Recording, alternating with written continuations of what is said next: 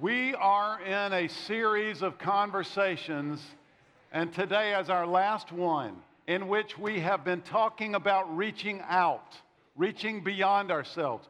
We called this series of conversations, Who's Your One? Because we are literally encouraging one another to identify one person in our life, in our orbit, who is hurting, who is far from God, that God would like us to reach out to. And we dedicated the month of June every day to pray for our one, and many of you have been doing that. I've already heard from a couple of you some great stories about your one. I haven't yet spent any time with my one, but I'm still praying about it, and I hope you are as well. Who's your one is what we've been talking about. And we said week one that the reason we're talking about this is because we were designed to move beyond ourselves. We were designed to reach out. We were designed to be an influence, to have impact. We were designed to be a hero. And it's when we feel most alive. It's when we feel at our best. So, the question for you in your circle is, how does technology affect this business of reaching out to others, living beyond ourselves?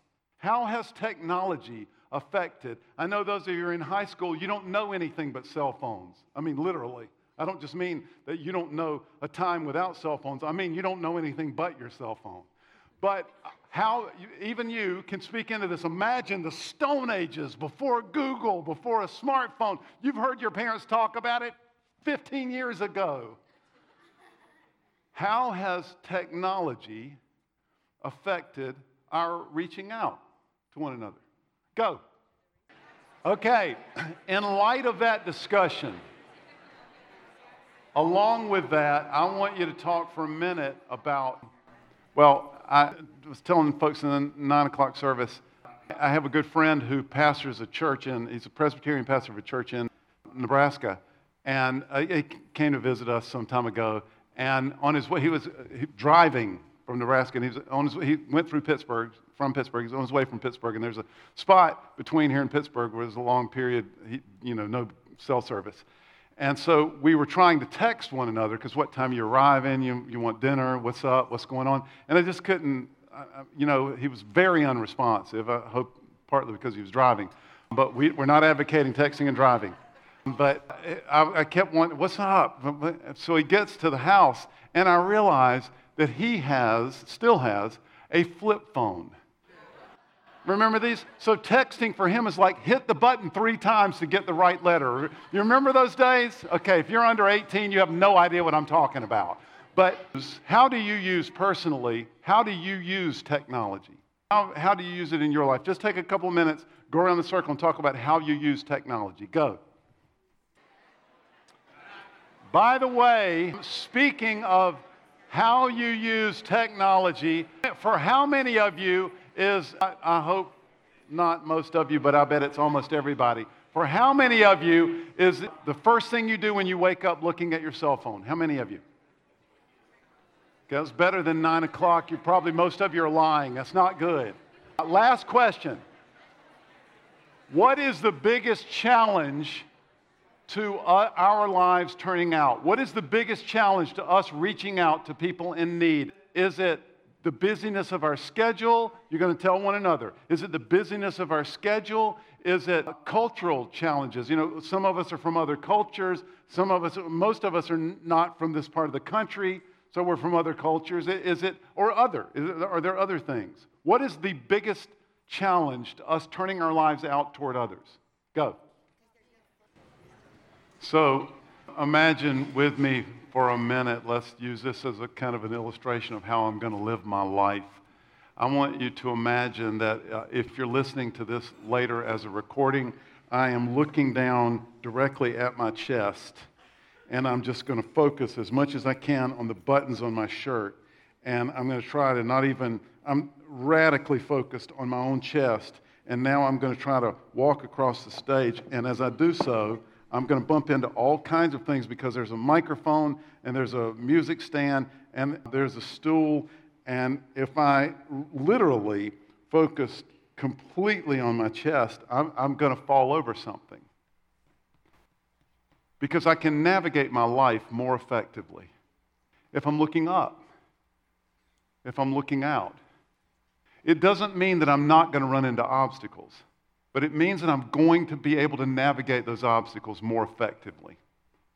There's not a promise for any of us that we're going to be happier if we lift our gaze and look out toward others. But I'm convinced that we'll get less stuck in our unhappiness if we invest more energy in looking out toward others and looking out toward need and meeting that need than if we're focused constantly on the roof leak and the project at work and the car needs repair all in the same month, or where am I going to college, or what is the doctor going to tell me, or I stay here, and it exacerbates my anxiety, my tension, my fear within my own life.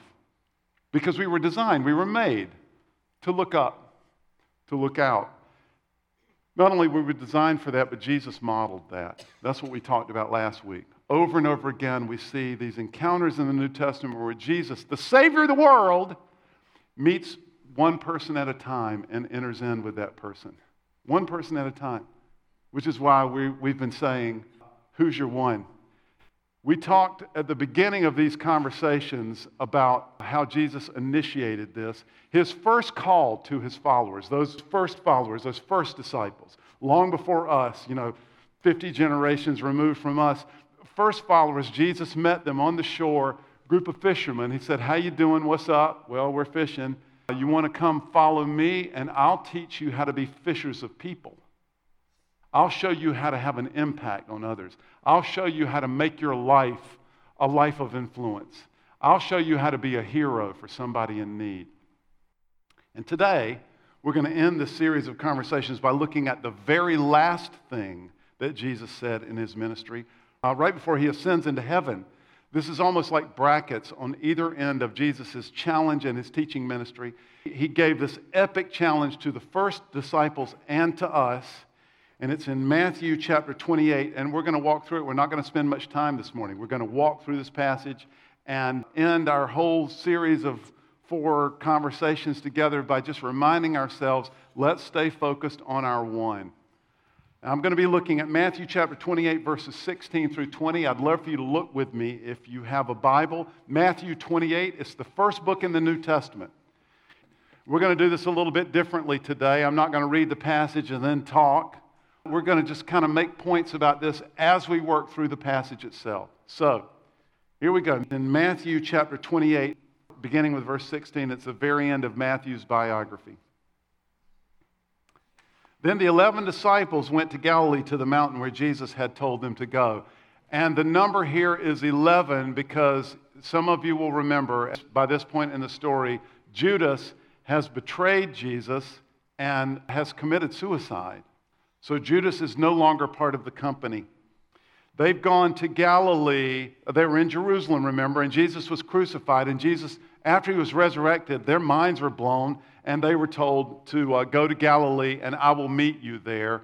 This was quite a trip. I mean, Galilee was somewhere between 4 and 7 days walking from Jerusalem. So they've made this trip. They've gone to the mountain where Jesus told them, and Jesus comes. Verse 17, when they saw him, they worshiped him. Don't snooze on that. Not they admired him, not they took notes, they worshiped him.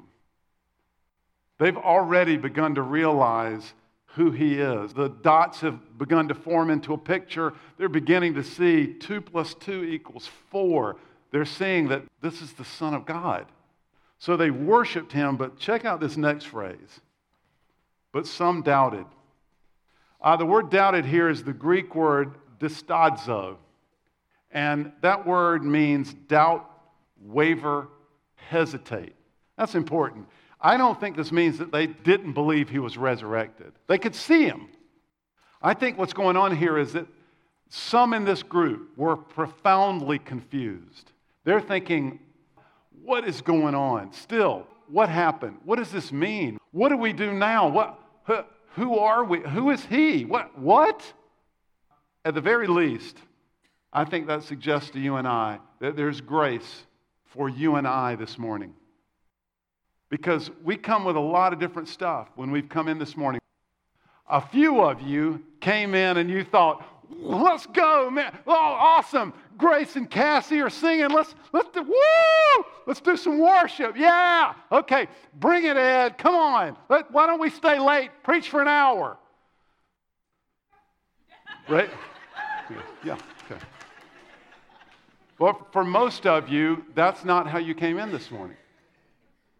Some of you came in a little sleepy. Some of you came in, do we have to do this again? Some of you came in not knowing what's going on, and there's grace for that this morning. Some of you, without question, are wavering. But God is here, and you're here, and that matters. He takes that very seriously. So no matter what seat you're in this morning, God's here, and He's taking us and you very seriously. It goes on. Then Jesus came to them and said, and here's His speech, His final speech.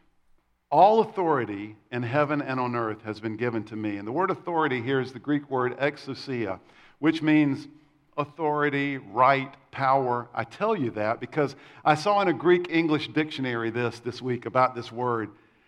This is awesome. It says, this word especially denotes God's unlimited possibility of action. God's unlimited possibility of action. In other words, nothing gets in His way. Nothing can stay God's hand when He decides to move. Jesus is saying, in effect, if you miss everything else, don't miss this. Jesus is saying, in effect, I want you to go give the good news about me to the whole world. We'll get to that in a second. And nothing is going to stop you. This story, my story, is going to be the most influential religious or philosophical idea in the whole world. Literally, billions of people are going to connect to this story and follow God in a whole new way because of your message.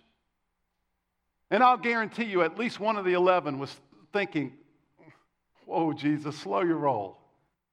Billion, what? And yet, that's the reality. Billions of people have believed this message, and it started here with 11. And then He gives them the heart of the message. Therefore, because all authority has been given to me, because I have the unlimited possibility of action, go and make disciples of all nations. So those are the two main verbs in this passage. This is the heart of what this passage is saying. Go and make disciples. And I think what Jesus is saying to suburban Northern Virginians when He says go, I think He means get beyond yourself. Stop staring at your own chests. Get beyond your own little circle of activity, your own life and your own concerns. Look up and look out. Look to those around you who are in deep and desperate need, who are far from God, and offer yourself to them. Be a hero. It's what you were made for. Go. And then He says, make disciples. Invite others to be students of Jesus, students of Jesus' life and His way of living. Invite others to turn the control of their lives over to God. Invite others into the kingdom of God. Go and make disciples. Teach them how to be like me. He follows that. He says, baptizing them. Last Sunday, if you were here, you'll remember we had a baptism here at Gateway. If you weren't here, we have 4 boards here that we lift up, panels.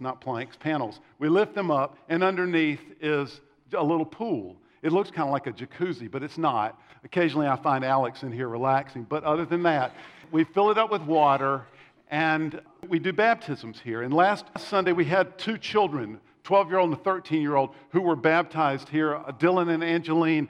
And I told the story real quick before they got baptized about Samuel, a little kid in the Old Testament, thought he was hearing from God, goes to the priest. Priest says, well, I don't know. Goes back, hears again, comes back to the priest. Priest says, go back and say, speak, Lord, your servant is listening.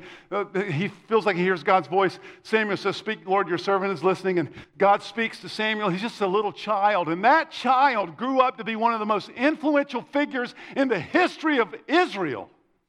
So I said at that point, these are two boys and girls, just children who are going to be baptized today. They're 12 and 13. Sorry for those of you who are 12 and 13, but to old people like me, you're a child. And they came out and I said, here's the thing, it's just children, but God takes this very, very seriously. This is a profound thing that's happening. And so they came out, and Dylan comes out, and I say, Dylan, do you profess Jesus Christ as your personal Savior? And Dylan says, yes, and he's super enthusiastic about it. I don't want to give Dylan the microphone because I'm afraid he'll take over. It's the kind of kid he is. Then I say, Dylan, having made that decision, do you declare that you're going to do all in your power? Because you got a long life ahead of you, buddy, and it's going to be hard at times.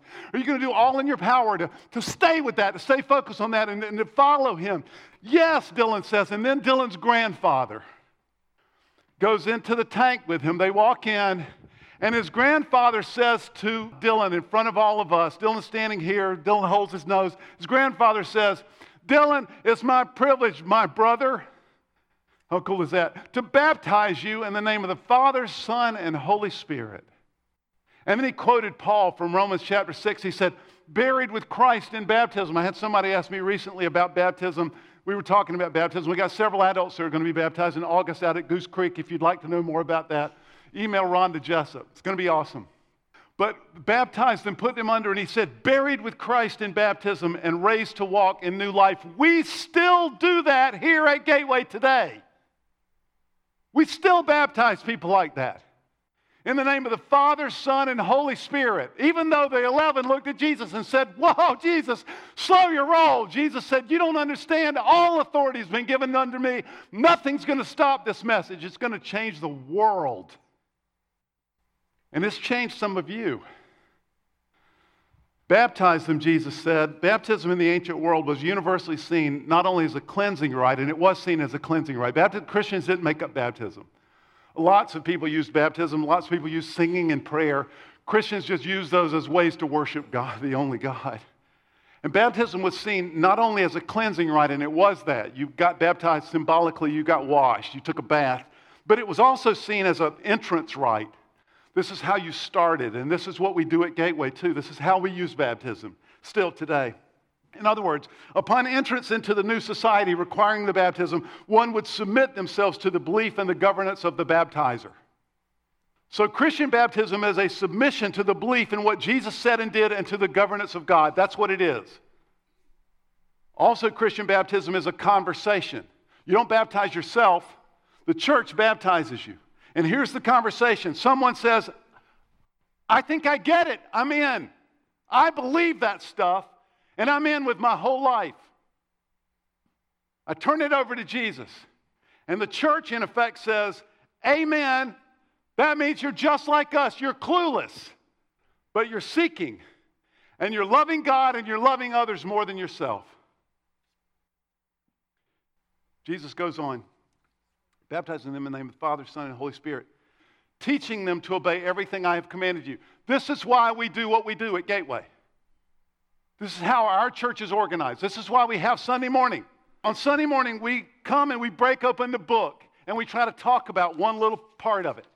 And what does that mean for us today? This is why we do kids the way we do kids, but this is why we do kids the way we do them. We have preschool kids in the back, elementary school kids upstairs, so they can hear about Jesus and about what he said and did and about his life and his lifestyle in a way that they can understand it. This is why we do youth the way we do. And our youth meet every Sunday night with Moses. And Moses tells them, this is what Jesus said. This is what he did. This is what it means to Instagram and movies today. Teach them to obey what I've commanded you. This is the substance of our small groups. This is why we do small groups, and this is what we do at small groups. We remind one another, this is what it's like, and this is how was your week? And this is what he says, and this is what we do because of what he says.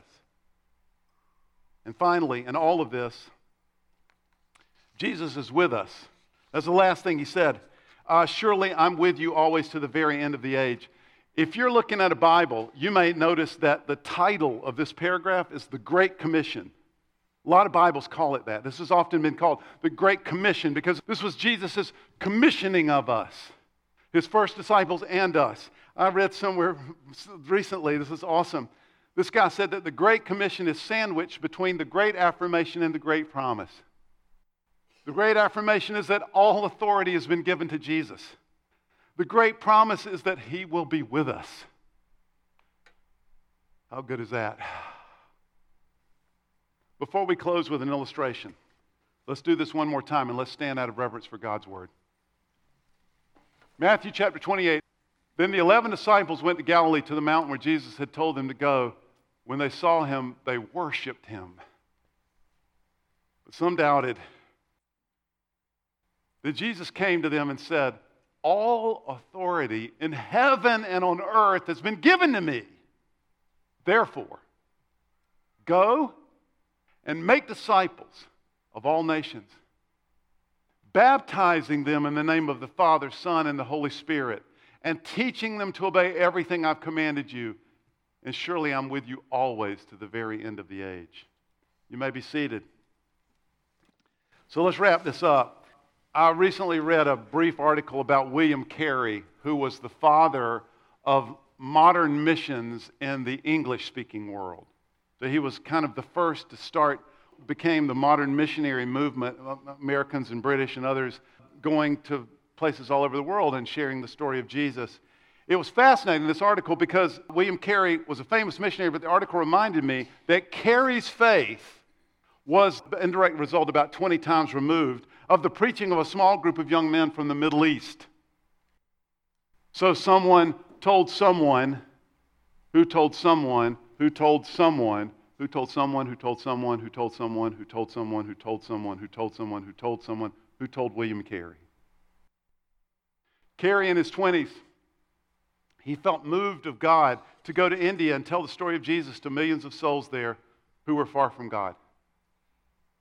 Carey later in his life would write that the first time he announced this to a crowd of British people, that he intended to do this and that he believed God wanted others to follow him, he was met with fierce resistance. He remembered an older gentleman standing in the crowd while he was speaking, telling him, young man, sit down. When God pleases to convert the heathen, he will do so without your aid or mine. Fortunately, Carey would come to realize that when God intends to do anything, he almost always uses us. And Carey would come to realize that he was indeed being moved by God to go to India and tell God's great story. Listen to this. Because of Carey's heart, some of you and your families have come to place your life and your loves under God's control. 4 steps removed, but Carey told someone who told someone who told someone who told you. And you ended up in the United States in our church. Because we have some people here from India who are great, great, great, great, great grandchildren of William Carey. How did Carey accomplish this? He shared with people one at a time. He told them the great story of Jesus, his life and his ministry, one at a time. He talked about a new way of relating to God, and he told people that they could have a real relationship with God one at a time. And he baptized people one at a time. So for the last 4 weeks, we've been asking, who's your one? I hope you've identified your one, and I hope that you've been praying. Moses Altamirano told us this week in staff that he's had an opportunity to talk, a significant conversation this week with his one. It was awesome and cool. I had another conversation with someone this week. I'm going to have them up telling you this themselves pretty soon. They were telling me about this really unbelievable coincidence where they ran into their one in a way that they completely didn't expect. I haven't yet spoken to my one. I don't know where you are in your story, but I look forward to hearing about it. And here's the thing, there will be stories. We're going to have stories.